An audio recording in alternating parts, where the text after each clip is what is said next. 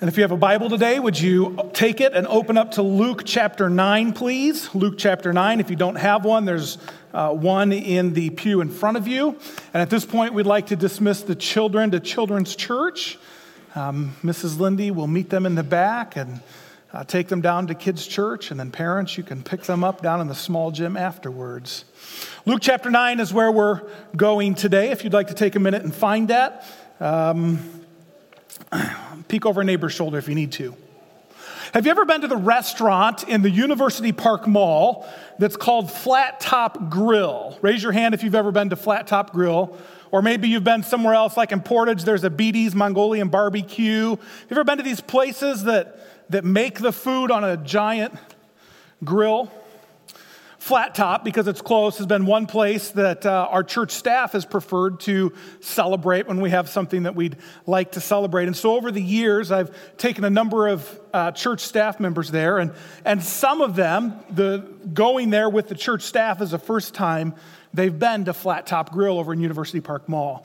Do you know 100% what every staff member who had never been there before said was their favorite item on the menu? Any guesses? The bread. That's right. Obviously, we have someone who's been to Flat Top and agrees that at Flat Top they have what they call roti, R-O-T-I, roti bread. It's a flat bread. They throw it on the grill. You get it with your entree. And it is just about the best thing. I was going to say since sliced bread, but I guess in a way it is kind of sliced bread. You know, I think just about every culture on the face of the earth has some kind of bread in their diet. So the French have baguettes and croissants, right? Let's see, what else do we have? The Indians, they have naan or naan. The Kenyans have chapatis. If you go to a Latin American country, or to Taco Bell, you'll find these things called tortillas. Yeah, it's a kind of bread. These are Kaiser rolls, which maybe means they're German. I'm not sure. Give you a second to think about that one. And here in the States, we have Wonder Bread, right? Sliced white bread. It seems like in every culture, there is some kind of bread dish. And in most cultures, that bread becomes the building block of a meal. It's used to make sandwiches. It's used to sop up juices. It's used to do all kinds of things. Bread across the globe is common.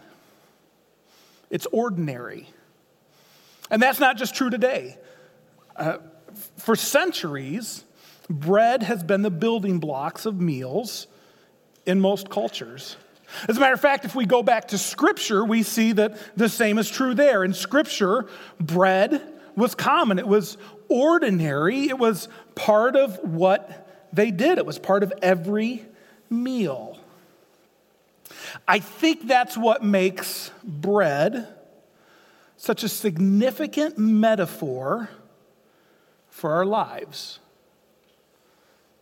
Because if we're to be honest, most of us, our life is ordinary. It's just routine. There's nothing necessarily epic about it. I mean, let's just be real. We get up, we do our personal hygiene routines, we go to work, whether it's paid or unpaid. We put our hands to some kind of meaningful labor. We have hobbies that we tinker with. We take the car in for an oil change. We get groceries. We vacuum the floor. We take care of the house. We make sure that the family's taken care of. We try to do our best. We shuttle kids from here to there. We complain about how many activities the kids have going on, and we're so tired from it. We mow the lawn. We shovel the snow. Our lives are routine and ordinary. By and large, for the most part, there's really nothing about our lives that sets us apart from those around us. We look across the room today to the other side or the other section, and other than maybe different details, we all live kind of the same ordinary, routine life. I don't know if this is how you see yourself or not. I don't know if this is, when you reflect on your life, what you think. Maybe you've settled in life for a life that just doesn't matter much. It's just routine and ordinary. Or maybe you have a desire to have your life be more than that, and so you have like this unsustainable drive to push and to grasp and to grab for something greater, something that always just feels out of reach, because when it comes right down to it, life is just ordinary. Or maybe you wrestle with a voice that tells you you're not good enough.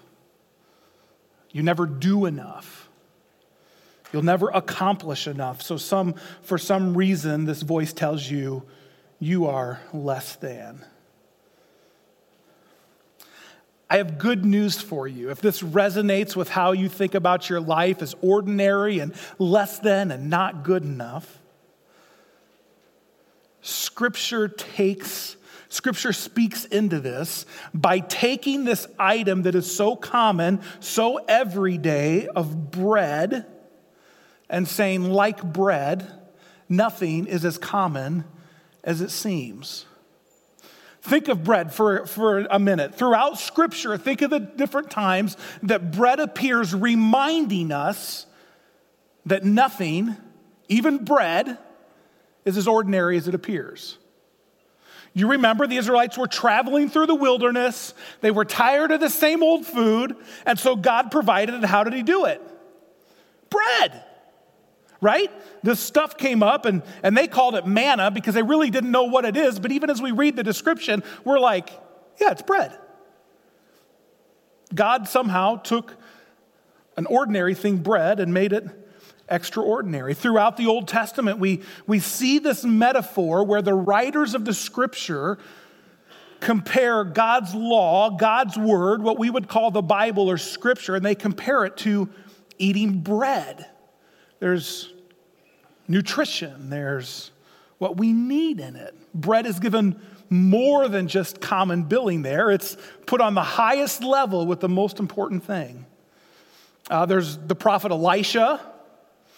One of his miracles was to multiply a few loaves of bread so that some dignitaries, if you will, would have enough to eat.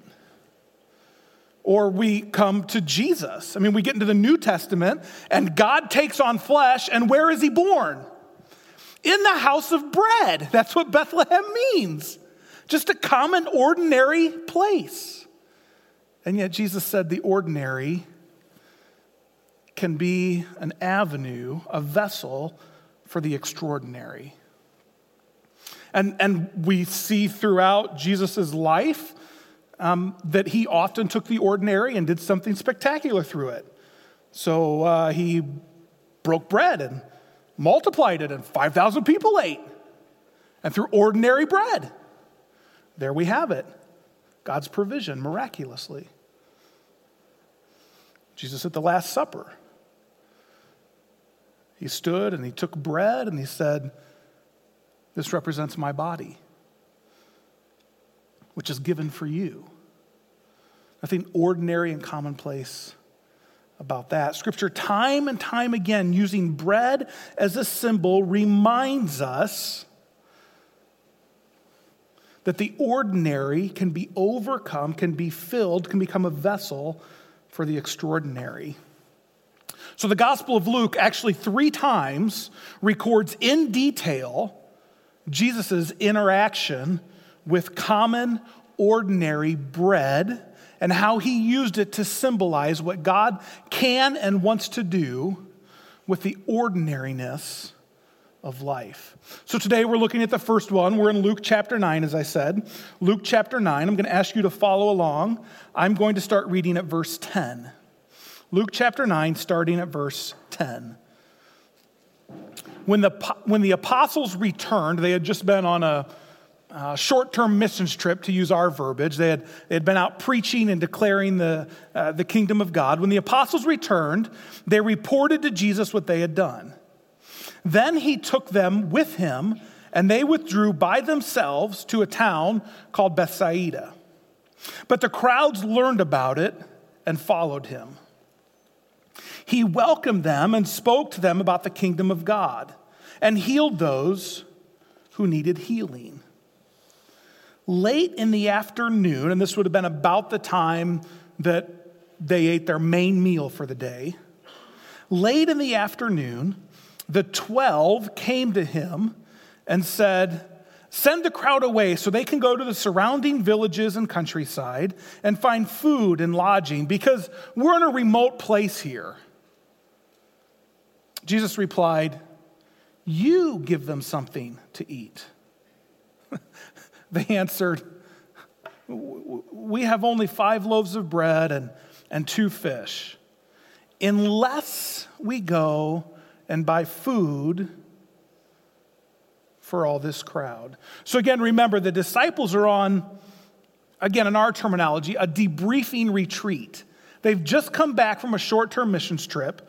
They are no doubt spent, exhausted, tired, but also still in awe of the things that God accomplished through them. I mean, they cast out demons. They preached powerfully the kingdom of God and saw people respond. There were just absolutely incredible things that happened through them. And so they're on this retreat, and the people, this crowd, starts to get hungry because it's time to eat. They forget everything God had just done through them. They had just cast out demons. They had preached the gospel and people responded in droves, and now they're saying, "Jesus, the people are hungry. We're exhausted. Would you just tell them you're done teaching? Tell them to go find food and lodging in some of the surrounding villages, and let's make this thing work. We can't buy them food. We don't have money to do anything about it. Just go." And before we continue with the reading, let me just ask you, why in the world did the disciples forget so quickly the miraculous that God had just done through them in the account before this one? How could they forget so fast the miraculous power that flowed through them, that was present in their words? But maybe the more important question is, do we have a tendency to do the same? Do we have a tendency to forget that the God who came through back then is the same God who wants to come through now? Do we have a tendency to recast the past with such a golden overlay that we forget that the men and women through whom God worked a generation ago were ordinary men and women like us who were willing to say, "God, do what you need to do"? Or do we go the other way? Do we get so proud of what we did yesterday that we look back to that as the pinnacle and lose sight of the fact that God still has something he wants to do today, that there's still something fresh that he wants to do in us and through us? Well, the disciples come to Jesus and they say, "We've got no money, we've got no food." Jesus, send the crowds away. And Jesus says, "You give them some food. We got nothing unless we buy something." There's no way that we can buy anything because Luke says there were about 5,000 men there. That doesn't include women and children, Bible scholars say. So at least probably double that number of bodies, of mouths needing to be fed. And to give some perspective, that's about 7 months of the average work person's wages just to get enough food for one meal for the people who were there. They were overwhelmed. There was overwhelming need. But Jesus said to his disciples, I'm now at the end of verse 14, but Jesus said to his disciples, "Have them sit down in groups of about 50 each." The disciples did so, and everyone sat down. taking the 5 loaves and 2 fish and looking up to heaven. Now let's circle a few things here. Verse 16, he blessed them, or your version may say he gave thanks, but circle that. Whichever it says, he gave thanks or he blessed them, circle that. And he broke them, circle that, he broke them. Then he gave them, circle that, he gave them to the disciples to distribute to people. They all ate and were satisfied, and the disciples picked up 12 basketfuls of broken pieces that were left over. As you read that story, and I'm sure for a lot of you it's not a new story, you've heard it. You've even heard the other gospel writers' versions of it. This is, I believe, the only miracle other than the resurrection that is in all 4 gospel accounts. So you've probably read this going, there's some details missing. Matthew and Mark provide some details that Luke doesn't, so does John. But you've probably heard this before, but have you ever thought about the turning point in the story? The story ends with 12 basketfuls, maybe about a bushel size to help you visualize it, 12 basketfuls of leftover pieces. That's like 1 basket for each disciple. That's where the story ends. But the story begins in a desolate, a barren, a secluded place with needs that were too great for the disciples to meet. The needs of the people were overwhelming, and the supplies to meet those needs were in short supply. So the disciples who are on a debriefing retreat with Jesus are overwhelmed. Not only have they forgotten what God just did through them, like days earlier, but they're exhausted. They don't have what they need. It's not immediately obvious. And so they opt for, send the people away, Jesus. Tell them to go away. There's nothing we can do. Last Sunday afternoon, when Sarah and I got home from church, I was just spent. Just exhausted, like poured out. And so I did what I usually do on Sunday afternoon. I laid on the couch to read and to let nature run its course. And when I woke up 2 hours later, I was still spent. Like I had no energy. And the kids weren't home from Discover Conference yet, and Sarah was sitting across the living room yarning. And so I just kind of sat on the couch it was probably even uglier than that, but you get the feel. A little while later, the kids finally got home from Discover Conference, and we talked about their weekend, and then we decided as a family, it seems like a good time to go downstairs and watch a movie. So we did that. We moved downstairs to the family room and put a movie in. Partway, maybe halfway or so through the movie, my phone vibrates. And I glance at the lock screen, and I see who it's from, and I turn it upside down. It was an old college roommate. He had texted both Sarah and I. He's going through just gut-wrenching, life-changing stuff. And I'm sitting there going, God, I don't have the margin for this. I've got nothing to give him right now. So I turned my phone over. And before long, Sarah looks across the room at me and, did you get your text? Yeah. So now my wife's watching, so I can't just ignore it. So I pick up my phone and I unlock it and I kind of set it on my lap so I can pretend like I'm reading it while I'm actually watching the movie. I'm sorry, I'm a real guy. Not sorry I'm a real guy, but I am. I'm just sorry you're getting a glimpse of it. And I'm ignoring it. I'm watching the movie because I'm just spent. I got nothing to give. A few minutes into that, I feel the Holy Spirit whisper to me, Earl, you've seen this movie before.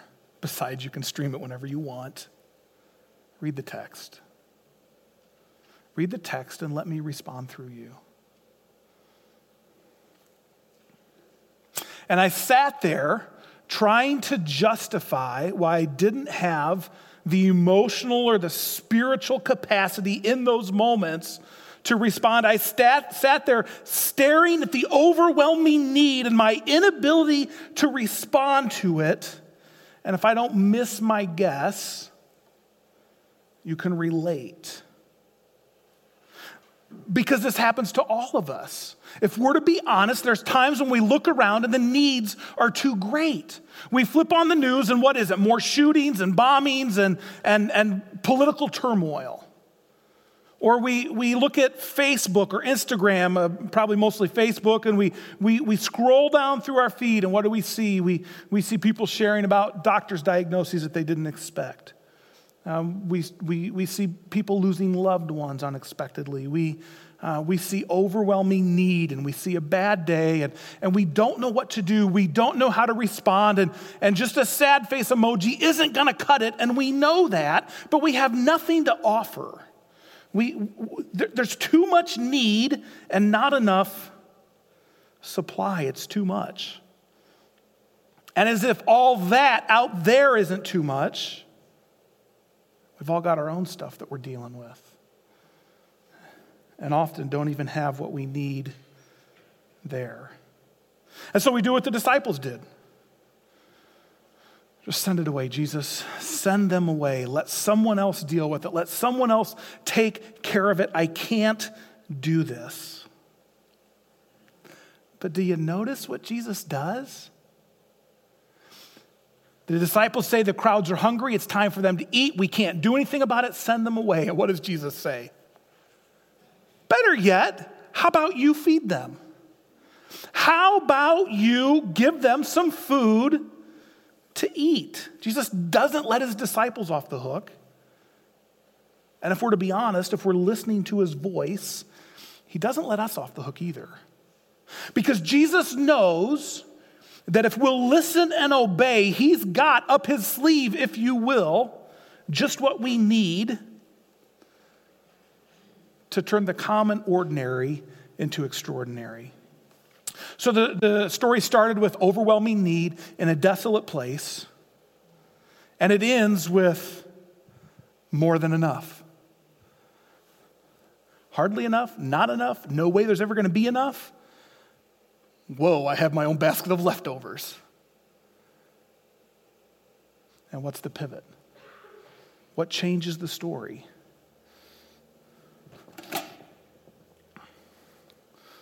Luke writes, Jesus took the bread and he blessed it and he broke it and he gave it.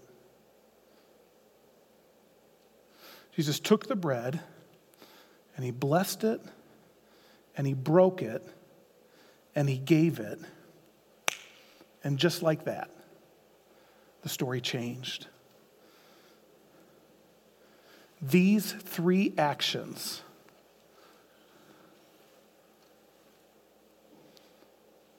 change the whole story. And they don't just change Bible stories. These three actions can change your story and can change my story. If we're willing to allow Jesus to do with us what he wants, he can take something ordinary. In Luke 9, it was bread, but for us, it's our lives.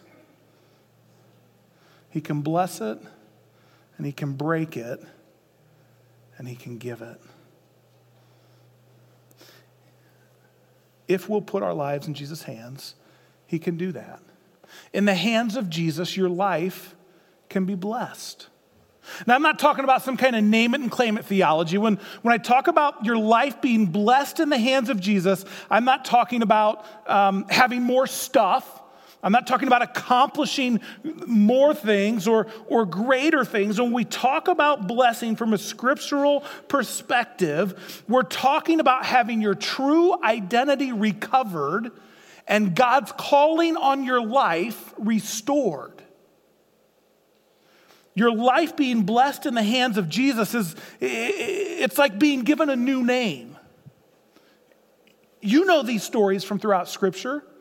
Abram follows in obedience and becomes Abraham. Right?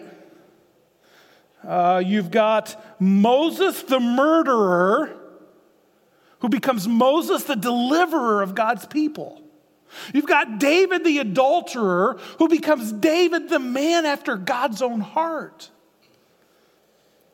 You've got the brash, impetuous Simon who becomes Peter, the rock on which Jesus Christ will build his church.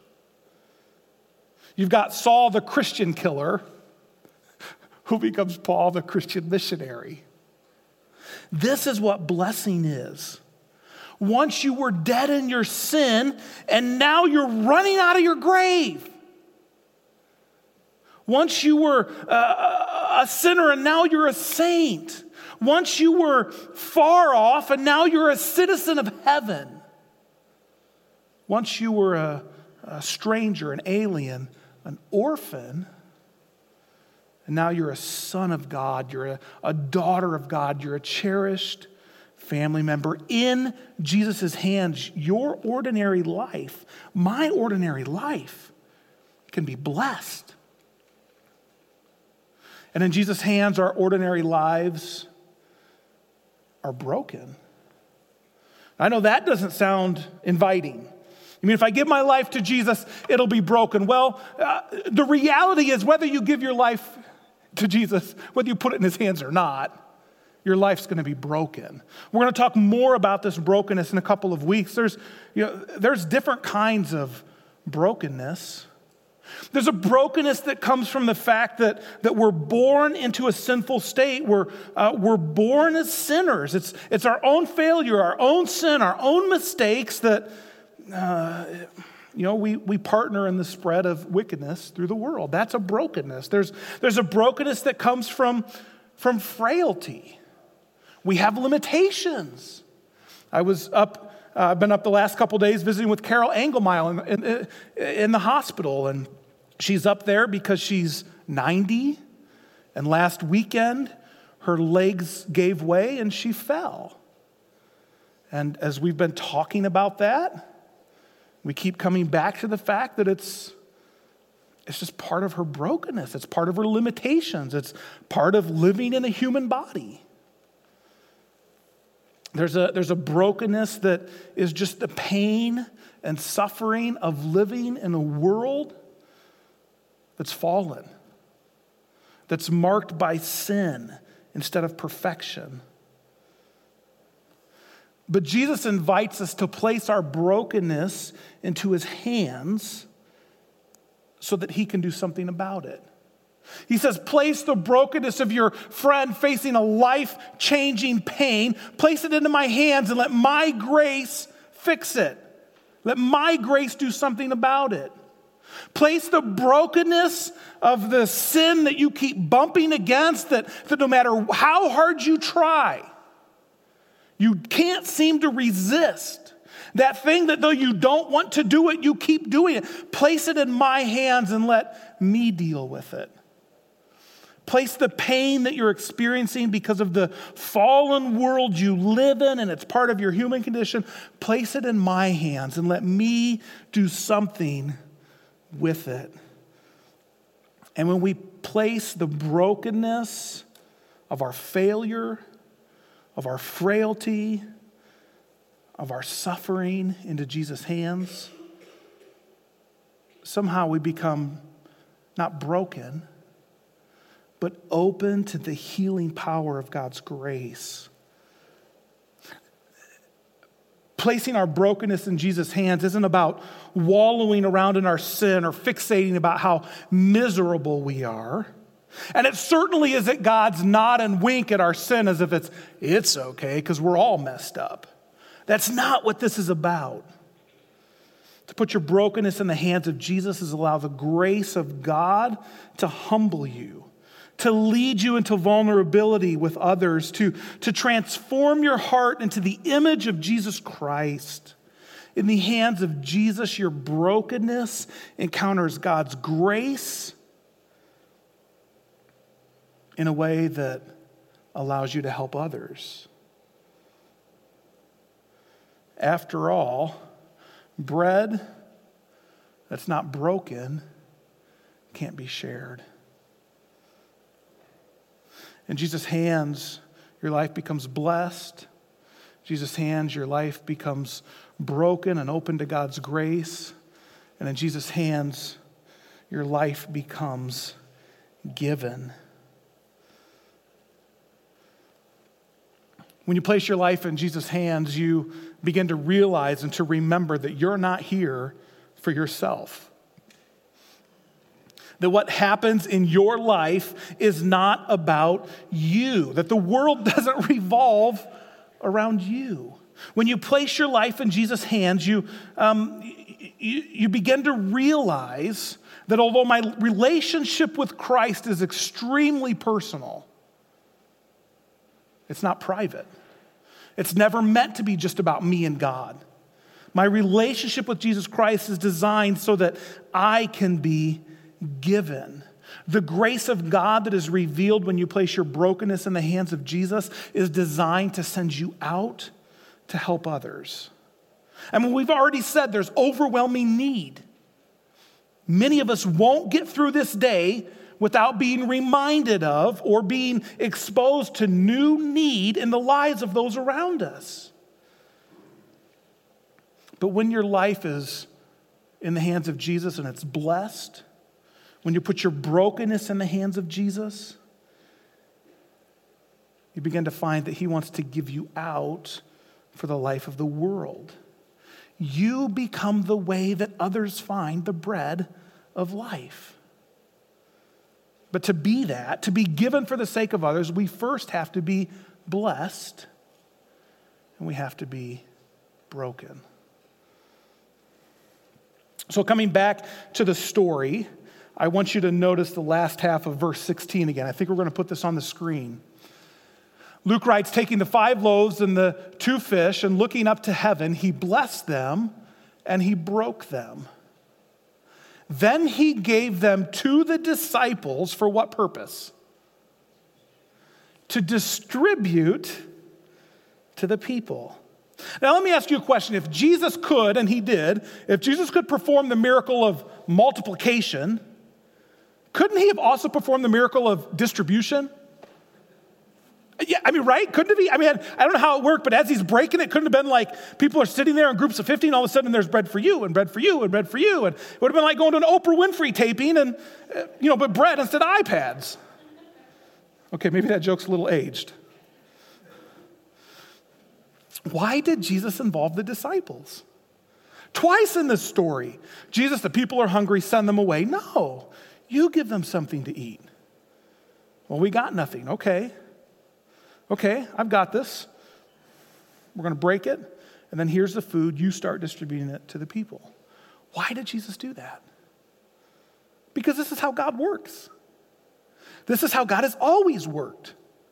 As a matter of fact, when man and woman are first created in Genesis 1, I believe we'll look at this a little bit next week, he blessed them, and it says he created them in his image, and in his likeness he formed them. Since the moment God created us, his desire is that we would be partnering with him and spreading his glory throughout all of creation. That we would be accomplishing what he wants accomplished in creation. His goal for us is to partner with him in what needs to be done. So when the disciples lose track of the fact that God wants to work through them and they bring the need to Jesus, Jesus says, no, you do it. And they say, we can't. And he says, okay.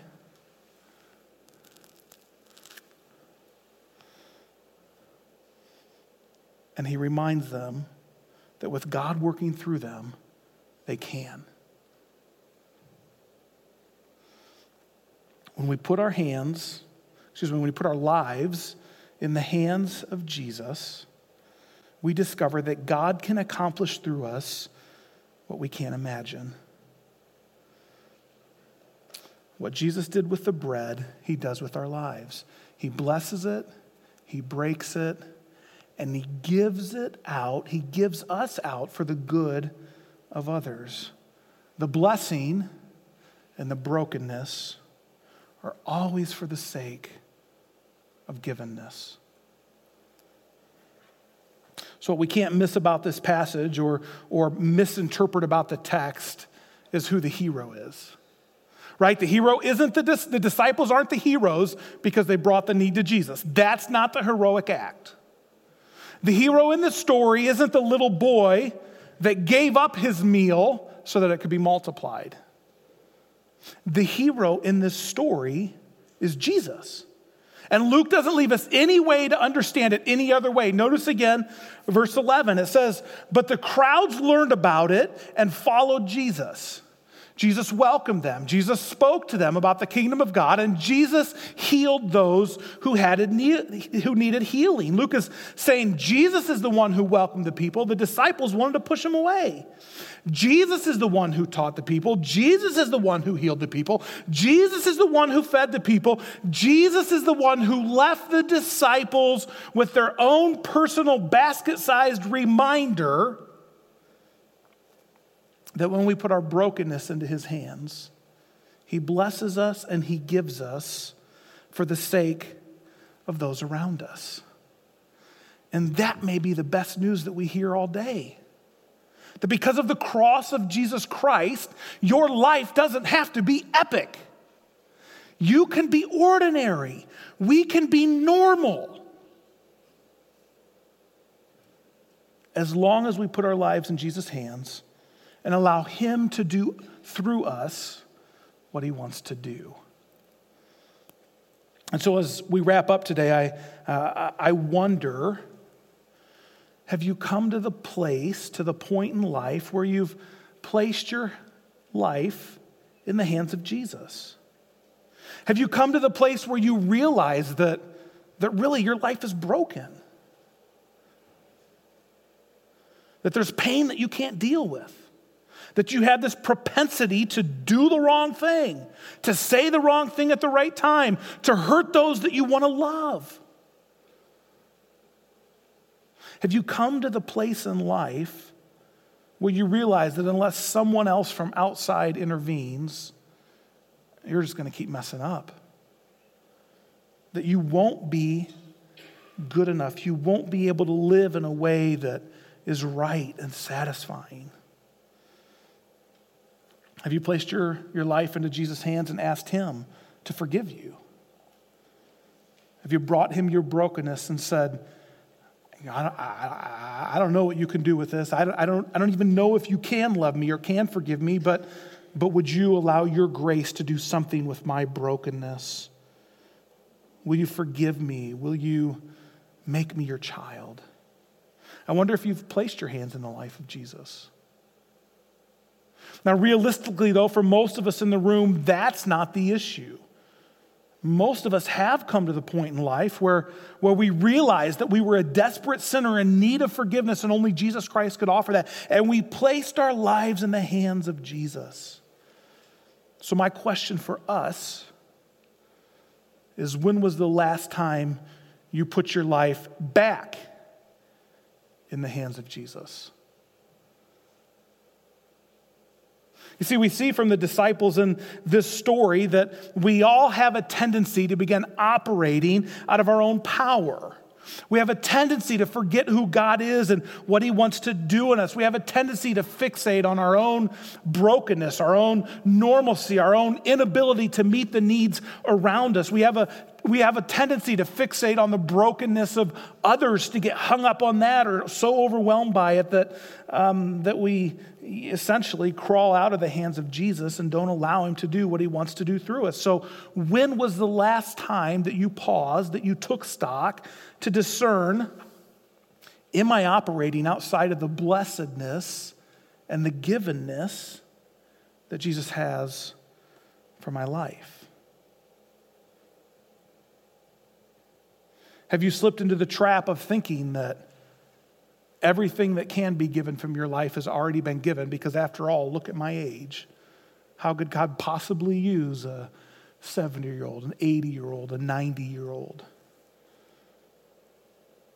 If you're struggling with those thoughts, it's time to put your life back in the hands of Jesus and allow him to bless your brokenness and then to give you for the sake of others around you. If you're thinking, I'm kind of new at this thing, like my rose is still in the vase over there, like Jesus could use me. Absolutely. Make sure your life is in the hands of Jesus. Allow him to bless your brokenness and then to give you for the sake of others. Or maybe in the last week, 2 weeks, 3 weeks, you've come face to face with overwhelming brokenness that you can do nothing about. It's time to ask, is my life in the hands of Jesus? Am I allowing his grace to pronounce a blessing on my life and to give me however he will for the good and the healing and the help of those around me? This is where we're going to be for the next several weeks, looking at what it means to be blessed, what it means to be broken, and what it means to be given. We're going to come back to this table every week. We'll be receiving communion every week for the next several weeks because it's important that we remember that Jesus took something ordinary like bread and he raised it to heaven and he blessed it and then he broke it and then he gave it. And this is a picture of what he wants to do with us. I hope you'll join us over the next few weeks as we examine what that means for us as individuals, as families, and as a church body. Will you pray with me? Heavenly Father, we thank you for this image that we have here in Luke 9, that when the needs are overwhelming, when we've again run up against our limitations, our brokenness,